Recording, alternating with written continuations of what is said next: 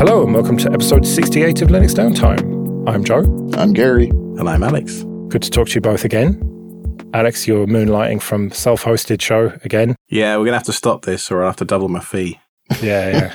Well, people can check you out at selfhosted.show anyway.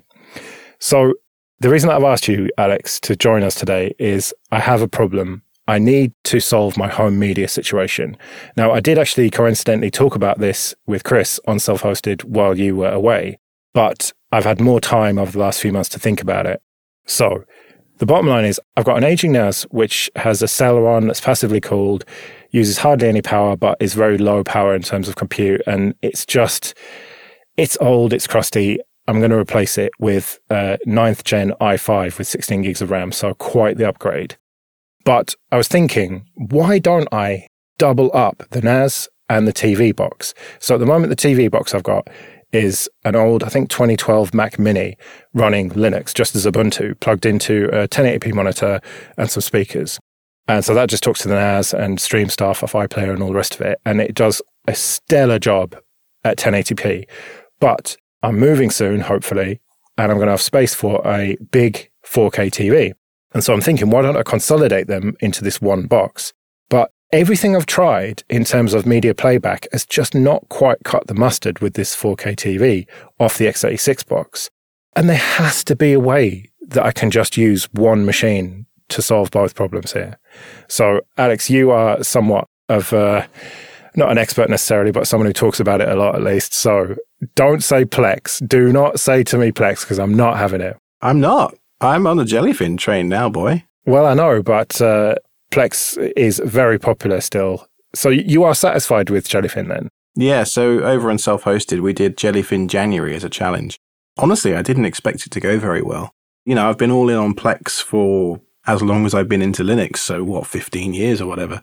And I kind of expected to do this Jellyfin January challenge and be like, yeah, it's not quite ready yet. And there's, a few bugs that are showstoppers, but I loved it.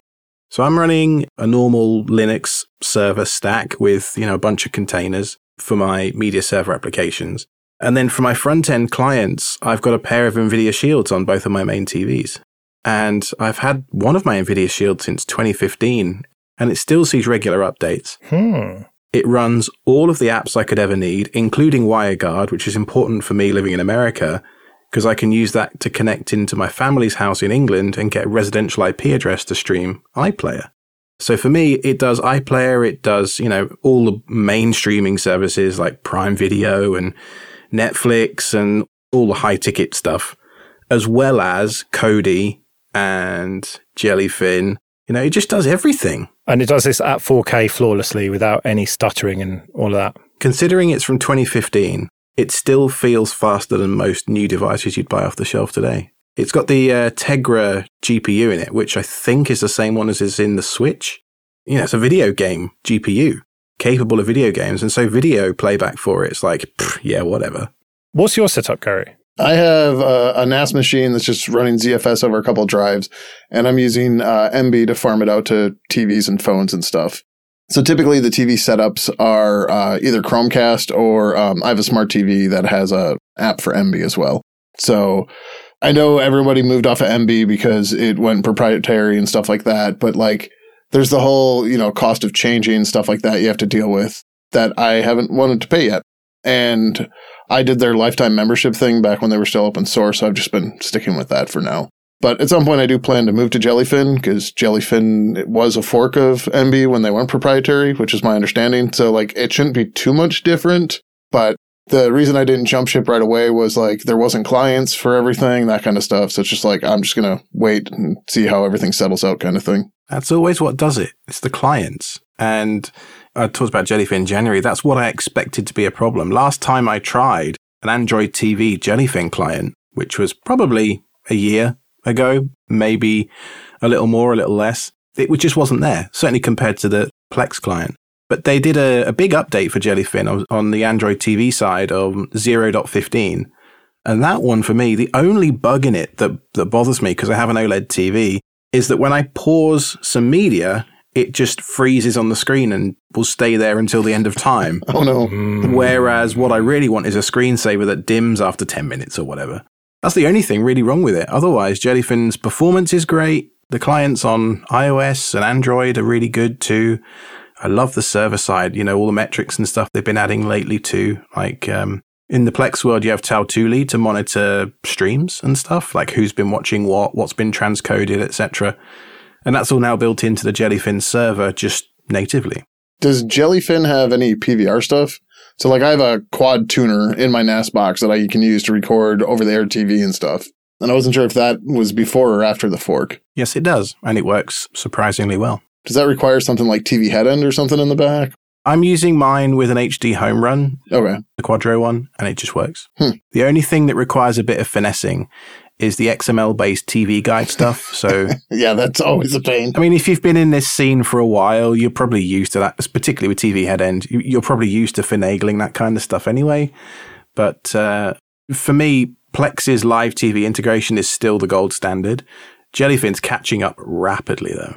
I'll have to give that a look. I've been considering installing them side by side because that should be fine. Yeah. They're just running different ports, and so it's on my to-do list. There's something I haven't done yet. So what about this idea of using the server as the client, all in one machine? Am I just barking up the wrong tree here? A few years ago, when I first got into Linux, I got into PCI pass-through in a big way. And I was running Arch on the server to make that happen. And we're talking like 2014, 15, 16 era.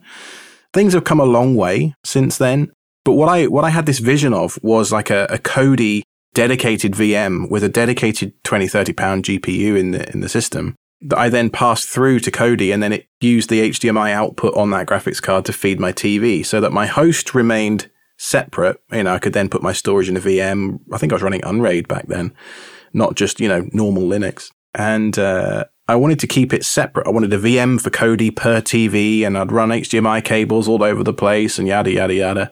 I personally don't like that approach, the all-in-one, like, hyper-converged box anymore. Forget the pass-through stuff, because you could just as well install a desktop. Yeah, I have no problem installing a desktop on top of the NAS. Yeah, you don't need to overcomplicate it, right? But what I wanted to do back then was create 3 or 4 clients in one box. Right.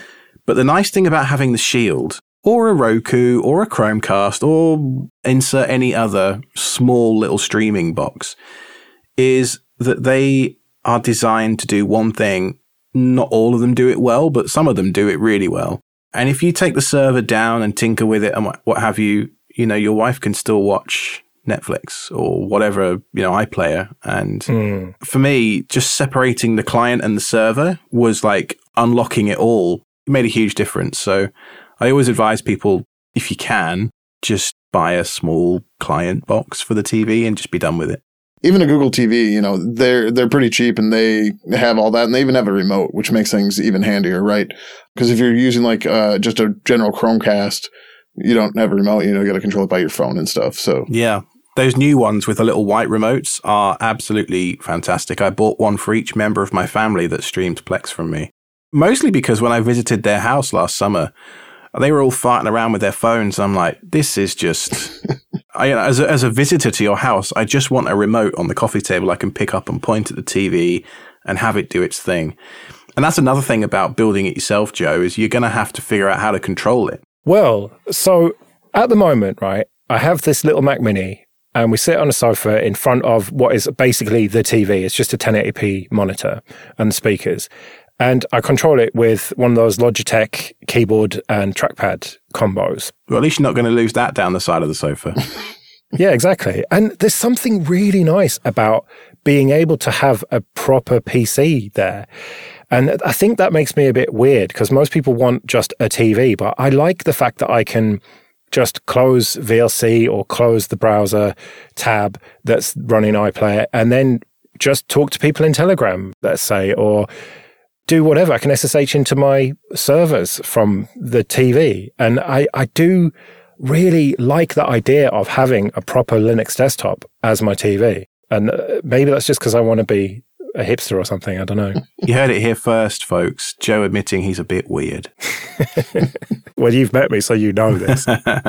True enough. I was thinking it sounds more like a web TV from back in the day, but, whatever. I mean, I used to do that. I used to use my first kind of media center incarnation was Windows Media Center. That was the first stab at a 10-foot, the sofa-based interface, the 10-foot interface. It was Windows Media Center of all things. But the TV that I bought, it was a Hisense TV that I bought for about £300, and it's like 55-inch 4K. It's not brilliant. The blacks aren't very black, but it's fine. And I think that it will be fine to just use a keyboard and trackpad with it. And the thing is that I've tested this with Ubuntu and VLC, and up to 1080p content works fine. It doesn't look great, but it works fine. But 4K content, that's when you start to get weird skipping. And I've tried in GNOME and it's a little bit better. I've tried the latest Kodi, which has the HDR support that was only released a month or so ago. And that is great, but it's not perfect for 4K content. And it's just that the little skipped frame here and there and just this weirdness, weird haloing around people's heads and stuff that just makes me think, well, do I just stick with 1080p content then and just not worry about 4K? What's the CPU in that Mac Mini? Oh, I'm not talking about the Mac Mini here. The Mac Mini I only ever do 1080p with. I'm talking about this 9600K machine that's going to be the NAS/TV box that I've tested all this stuff with, and it's almost good enough. And if I just stick to 1080p, it won't be a problem. But you see, this is the other problem.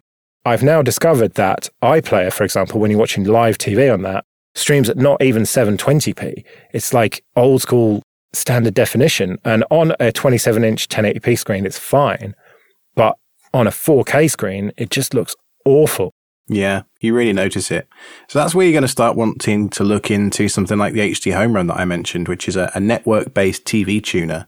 You connect the antenna from your roof or whatever into the back of this box, and then it has an Ethernet port on the back, and then it spits out the TV stream over a network. Right. Including HD, Freeview HD and what have you for UK stuff. And so when the World Cup was on last year, so those that don't know, I emigrated to America about 5 years ago. So I'm still very much British at heart. I like my Gary Lineker commentary. And when the football's on, I've got to have the right commentators. I can't be having this American rubbish talking about soccer. And so I streamed the World Cup from England, and I did it using an HD Home Run into Plex with fully HD 1080i interlaced content coming straight across the Atlantic. I seem to recall you posting a photo of you watching it in an airport at some point. Oh, yeah. I was on my way to, I think, reInvent in Vegas for AWS reInvent. And I was sat in the middle of an airport streaming Plex from England, watching the football live. It was pretty cool, actually. It was one of those moments where you think, yes, self-hosting is better than not.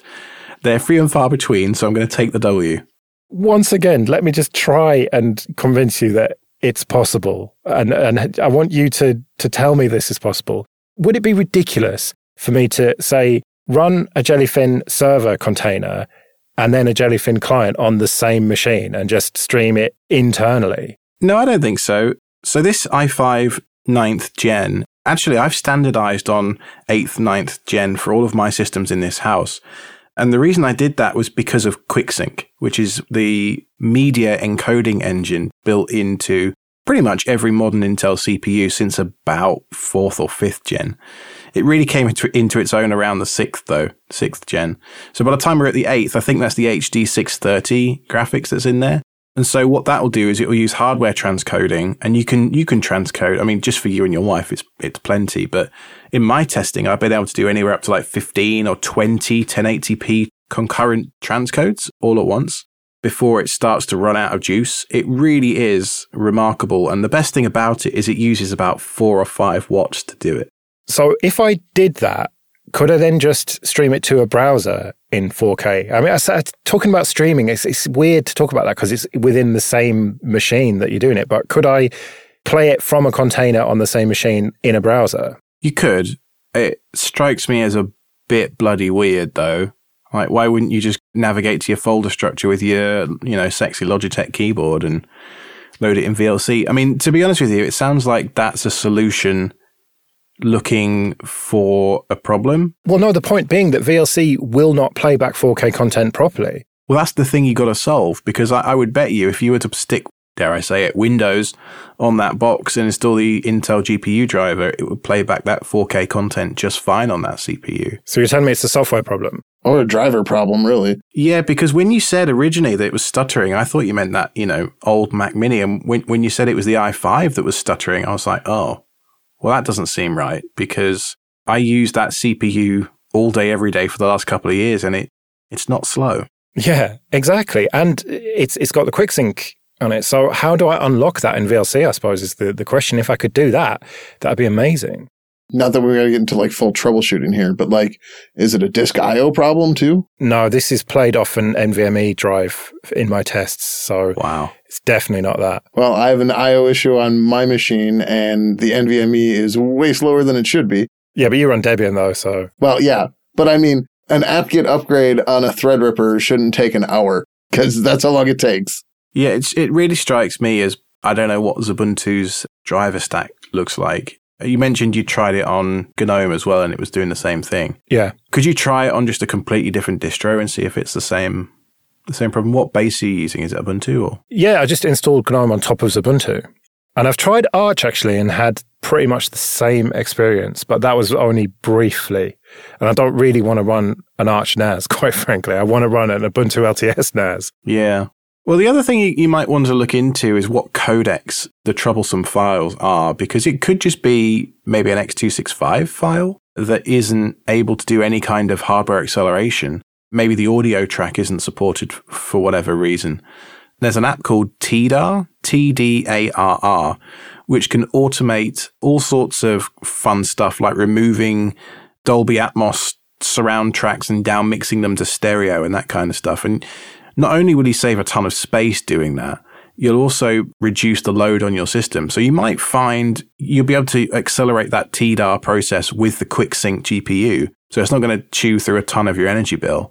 But you might find that just simply re-encoding some of that media or stripping it down a little bit, automated, might solve your issue as well.